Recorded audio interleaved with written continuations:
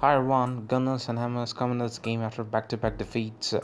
It's a much-needed win for Arsenal. Unai Emery secures the first win as Arsenal manager. It's shocking for Gunners as first time going to the lead at Emirates. It's a comeback victory for the Gunners. Welbeck goal seals the game against Hammers, and it's first victory for Gunners, and it's a third consecutive loss for West Ham United.